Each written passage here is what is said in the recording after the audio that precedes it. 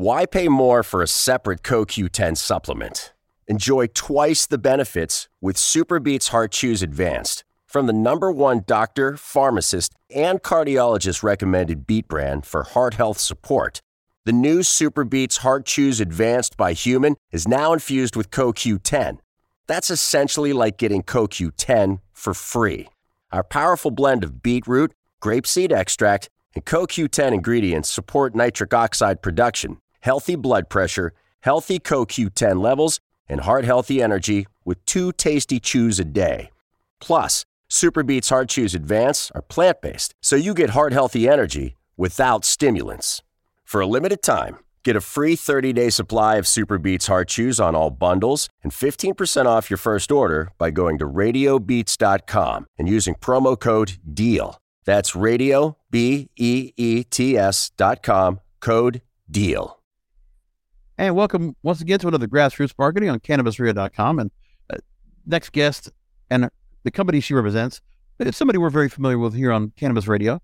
You might remember Vince Ning, who is the CEO and co-founder of NABIS. And he's been on with us several times before, NABIS, excuse me.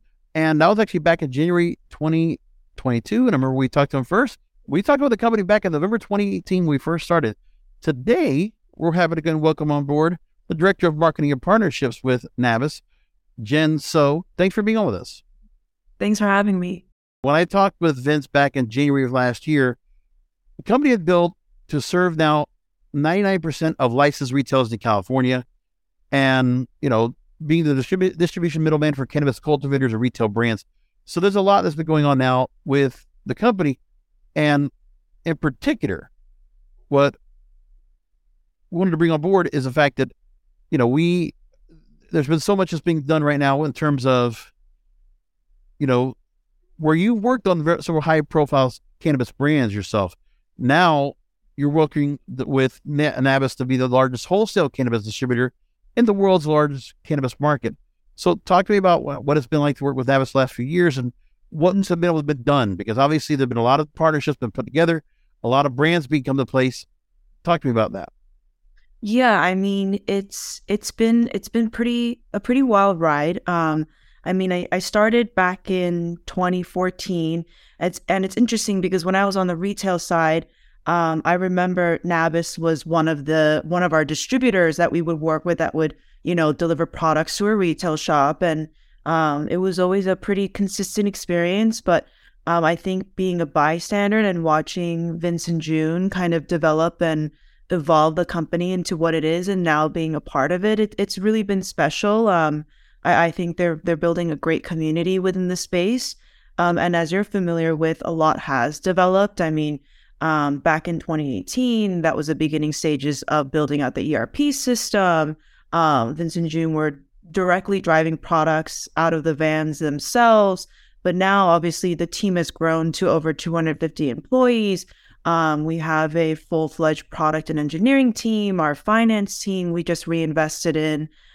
So I think when you take a look at the plethora of brands that we've essentially onboarded, it's been pretty diverse, not just culturally, but also brands that are vertically integrated, some that just own the brand IP. I mean, that just goes basically back to the mission of, we want brands of all types in the space to utilize us as a tool, and there should essentially be a lower barrier of entry when it comes to launching a brand in the cannabis space. So we essentially see ourselves as like the ultimate connective tissue between brands and retailers. We want to provide the most efficient tool possible, streamline logistics. And not only that, we're really trying to push forward this year the tech side of our business as well with our e-com and marketplace platform. Jen, I want to ask you now about marketing strategies and the idea that with NABIS doing so much to extend partnerships, the fact that they want to continue to reinvest resources and teams to the presence that's going to help with all those other companies that you're working with. Talk to me about what it is that you're able to do internally, what you're doing yourself in those efforts to help all these other partnerships that are being put together and helping them brand effectively. Yeah, so our distribution model, it's fairly different than a lot of traditional distribution models where they do have a brand management team, incubation program. I think for us, the reason why we've been able to scale is we've been able and work with so many brand partners and support them in this industry is because we've shifted our model to focus more on logistics and last mile fulfillment, and also the tech side, the software side of our business. So we understand that in this space, tech is incredibly fragmented. There's a lot of opportunity for growth in that space, particularly. So we wanted to essentially fill that pothole in the space. So for us, there's, I guess it's twofold. So one aspect of it is having a reliable tech stack or platform to manage the back end of your business. And so that's having insight into your own data analytics. So as a brand partner, they have access to their account. They can manage all of their inventory and order historicals on the back end. And we've also kind of curated an analytical dashboard for them to have a little more granular insight into their market saturation, SKU performance, and retail performance as well. And then secondly, a product that we've been working on, and I think the biggest hurdle has been around market adoption, is the marketplace, which is a B2B wholesale platform. And that acts as like the ultimate digital showroom / connective tissue between the brand and the retailers. So we created that so we can streamline the process for retailers and the buying team to essentially purchase products through the marketplace, and also have organic discoverability on the marketplace as well. And hopefully as a brand, when they're on there, they can essentially maintain current accounts with reorders, and they also can capture hopefully new account growth within that organic discoverability. And I think that's where we've been kind of playing around more internally when it comes to marketing efforts. So mainly around, I would say, product curation, building campaigns around that. Obviously, we have a pretty agnostic model. So when it comes to creating those campaigns, we'll do something called, for example, March. We'll do Women's Month. So we did this whole campaign on the marketplace for retailers saying, like, check out the women-owned brands, support them, X, Y, and Z, kind of creating a storyline around that. So each month we're essentially creating a new narrative on the marketplace. So as a retailer, when they're logging on, they can experience something new every time they're on there, and have that truly curated user experience. And as a brand, they do have the opportunity to get amplified in the digital space as well through our platform. Now, most recently, with March being Women's History Month, I know that's one of the things that's been a lot of focus that we're getting a lot of interest in discussing about. So with that, it's about understanding the importance of consistently recognizing and celebrating the vast contributions, courage, and resilience of women throughout time. Well, that's a given. I mean, that should be all year. And the thing is that women need to be not just contributors, but need to be must be integral in every area, every facet, especially with cannabis brands, because one thing I've always make mention of, you want cannabis to be such a product that, just like every other consumer market, women control the purse strings. Women control the buying power in the market. And so you want to go ahead and do more so that women are much more engaged, and they're much more the leaders, and they're the ones that are really much more interested in finding products that are more like-minded, that are more to fit their lifestyle and the culture. And that's the idea, because it has been very male-dominated. When you think about everything that preceded before with cannabis, now that we're having where the space is so mainstream now, and you're seeing so common, the part of the things in the NABIS marketplace is about celebrating Women's History Month, and that's a focus on that. So talk to me about the importance of, putting this together, because women do need to be understood. It's not even so much about just the contributions. It's so much more than that. Mm-hmm. It's also about, women understanding what women want and putting that forward. Yeah, no, absolutely. I think this month it is especially, it does feel special. I mean, it's really interesting because, as you know, like cannabis was during the Prohibition era, everything was kind of under wraps, like everything was siloed. Like I personally didn't have as large of a network as I do now, because, you didn't really openly talk too much about what you did for business. So obviously that's changed now that we're in the legal recreational era. And I think to really succeed in this space, like you said, I mean, it's alluding to what you're saying, is to really connect with other women leadership in the space. There's certain things that we can confide in, collaborate on, partner with. Our perspectives are very much similar and work kind of parallel with each other in the space. And it's truly about empowerment. I mean, starting a cannabis brand on its own is difficult as it is. And especially with being a woman in the space and starting a cannabis brand, I mean, that adds another layer to it. So I think if there's any opportunity to amplify women in the space, 100%, if it was every day for a whole year, that'll be great. But I think specifically, at least we have this designated month where we can truly push forward those brands and the women and the faces behind those brands as well. I think about going back to, I mean, it's been, I want to say, a good 6-7 years since doing the program for blunt businesses specifically. And, I go back and I think of, people that run startups or those that are just very vocal when it comes to women and being in positions of leadership. And I still go back and when you need mealtime inspiration, it's worth shopping Kroger, where you'll find over 30,000 mouth-watering choices that excite your inner foodie. And no matter what tasty choice you make, you'll enjoy our everyday low prices, plus extra ways to save, like digital coupons worth over $600 each week. You can also save up to $1 off per gallon at the pump with fuel points. More savings and more inspiring flavors make shopping Kroger worth it every time. Kroger, fresh for everyone. Fuel restrictions apply. It's a matter of, one of the things I always kept hearing about was the fact that also when there are seats, well, I always talk about this as well, when it comes to social equity, it's that same discussion. Everyone has to have a chance to have a seat at the table. But when you're at the seat of the table, it's about, first of all, representation, bringing people in that are like-minded as you and bringing them into the fold. The other part is, once you're in there, to elevate yourself up, or to any woman to elevate themselves up. The one thing I always heard about it's about how vocal you are. And, breaking through the barriers of the fact that glass ceiling doesn't need to exist in the cannabis industry, but that there's an easy way to go ahead and crack the glass. There's an easier way if you're much more vocal. But what do you think about that aspect of, it's not just the fact of you want to champion female entrepreneurs, investors, people that are in maybe in middle management looking to get up to the CEO level, getting up to that C level of executive status, that it's got to be much more vocal than anything else, that the door's open. It's just a matter of who's going to go through it. Yeah. I mean, I think this is where, since cannabis is so new, it's not as like an established industry like tobacco or alcohol, where that's been around for years.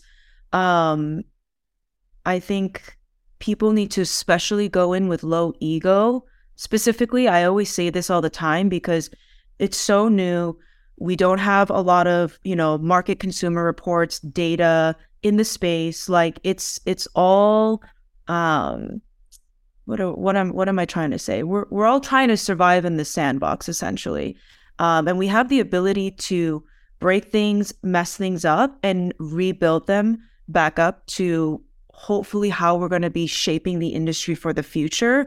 So since we're kind of in the earlier stages, there are those pockets. I would say more opportunity for women to essentially take on more leadership roles, because again, it's like, I don't want to say no one knows what they're doing, but everyone is truly being experimental at this point. I mean, we didn't know that cannabis was going to, was going to succeed during COVID. Like that came up and everyone's sales went up the roof and everyone was pumped. But right before that, everyone was afraid, like, what's going to happen to the industry? Is it going to crash?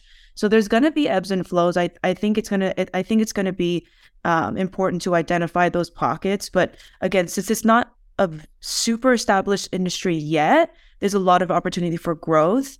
and creating foundation and those building blocks to what that industry is going to shape into the future. And that's where I feel like women do have a lot more opportunities to come in and succeed in this space. And the latest information we have from MJ Biz Daily that talks about this, even for me, I just think sometimes I wish women were not necessarily considered a sector in diversity, equity, and inclusion, because I just think it's so much more than that. But when it comes to the latest information that we have, the percentage of women, bosses, they said in the cannabis industry, this is according to Market Watch, that reported this from MJ Biz Daily, rose 1% to 23.1% in 2021 over the previous year, and well below when it was 36.8%. So before pandemic, you had a much more concentration of women that were in leadership roles, but that has still been an issue, and I guess there's been no recovery. Are you surprised by what's going on there? And now the one thing is, he also says in this report that the total percentage still is well below national averages for all types of companies. So the progress, what's holding back? What's stunting the growth? I mean, I don't staggering number. Yeah. I don't need to be negative, but I mean, I'm not surprised. Right. But it's amazing that that's a part. And I just don't know if it's because, and I wish we had a more into the details of the numbers as to why that's the case.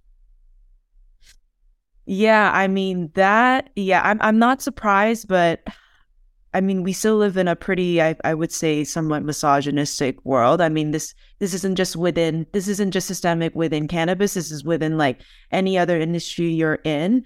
I mean, part of it is too, you have a lot of Fortune 1000 types that come in with a very conventional, traditional method of leadership. So the problem is, I always thought there was one thing where it's not so much grassroots that are growing these companies up, is that you have people come in leadership. Yeah. That is the part of, they come from other sectors and they're just following the same game. Yeah. It's definitely, it sounds like, I mean, it's definitely like a transitional period. And what it sounds like is you have people in power or in leadership that have the ability to build their team.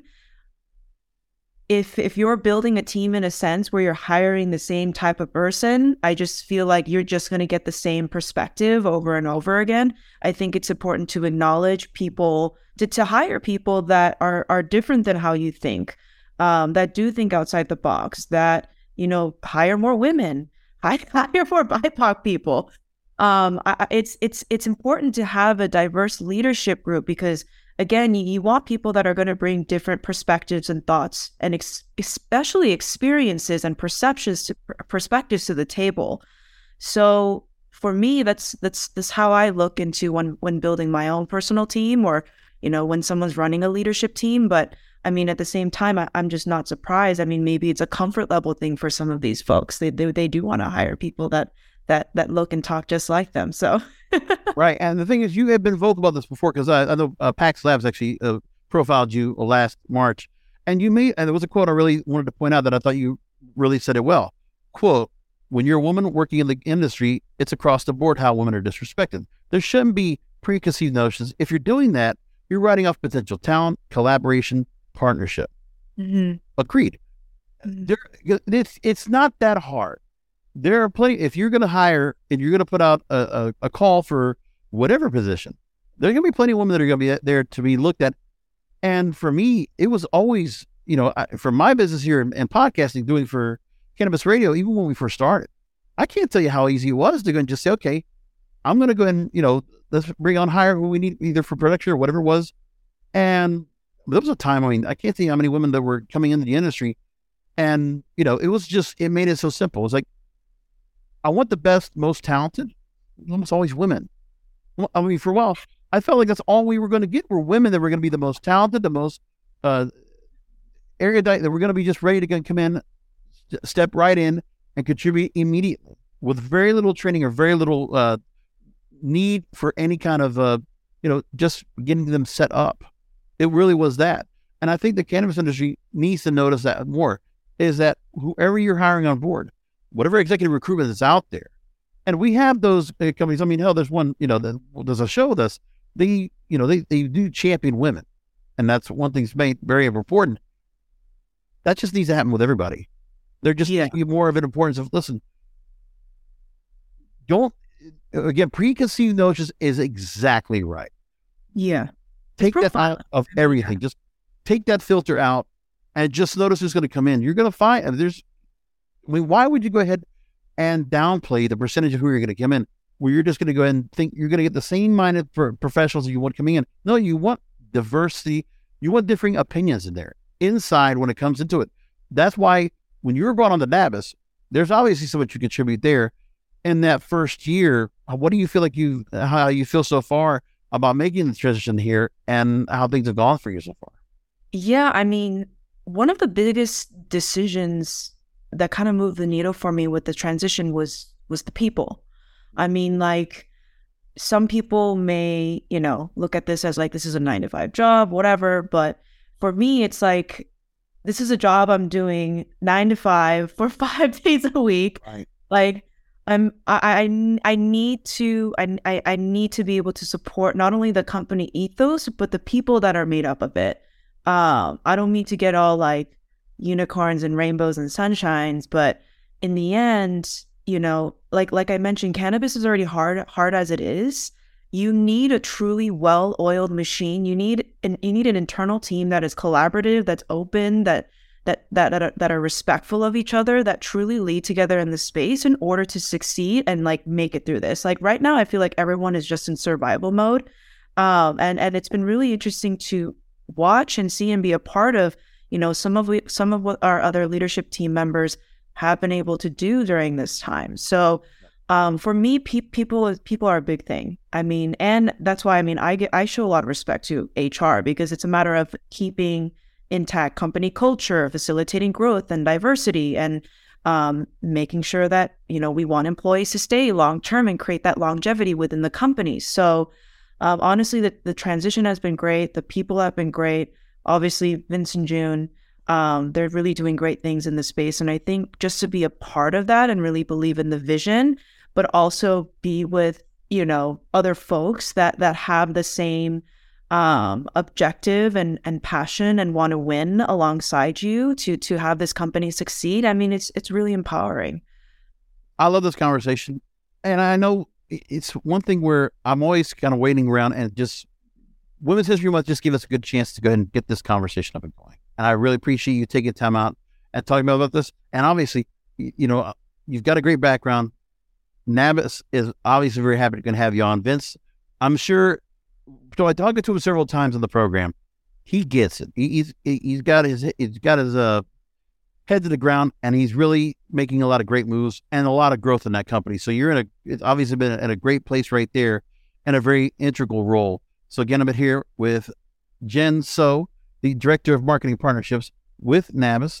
And the website is getnabis.com, getnabis.com. And obviously, we got to talk about the NABIS Marketplace. You want to just take a minute real quickly to talk to our listeners that should go ahead and look at NABIS Marketplace and look to work with you, because you're the one that takes care of the brands. Yeah, work with us. We'll leave it there. Thank you so much, Jen, for being on with us. Really appreciate you taking time out. Thank you so much. This is the story of the one. As head of maintenance at a concert hall, he knows the show must always go on. That's why he works behind the scenes, ensuring every light is working, the HVAC is humming, and his facility shines. With Grainger's supplies and solutions for every challenge he faces, plus 24/7 customer support, his venue never misses a beat. Call quickgrainger.com or just stop by. Grainger, for the ones who get it done.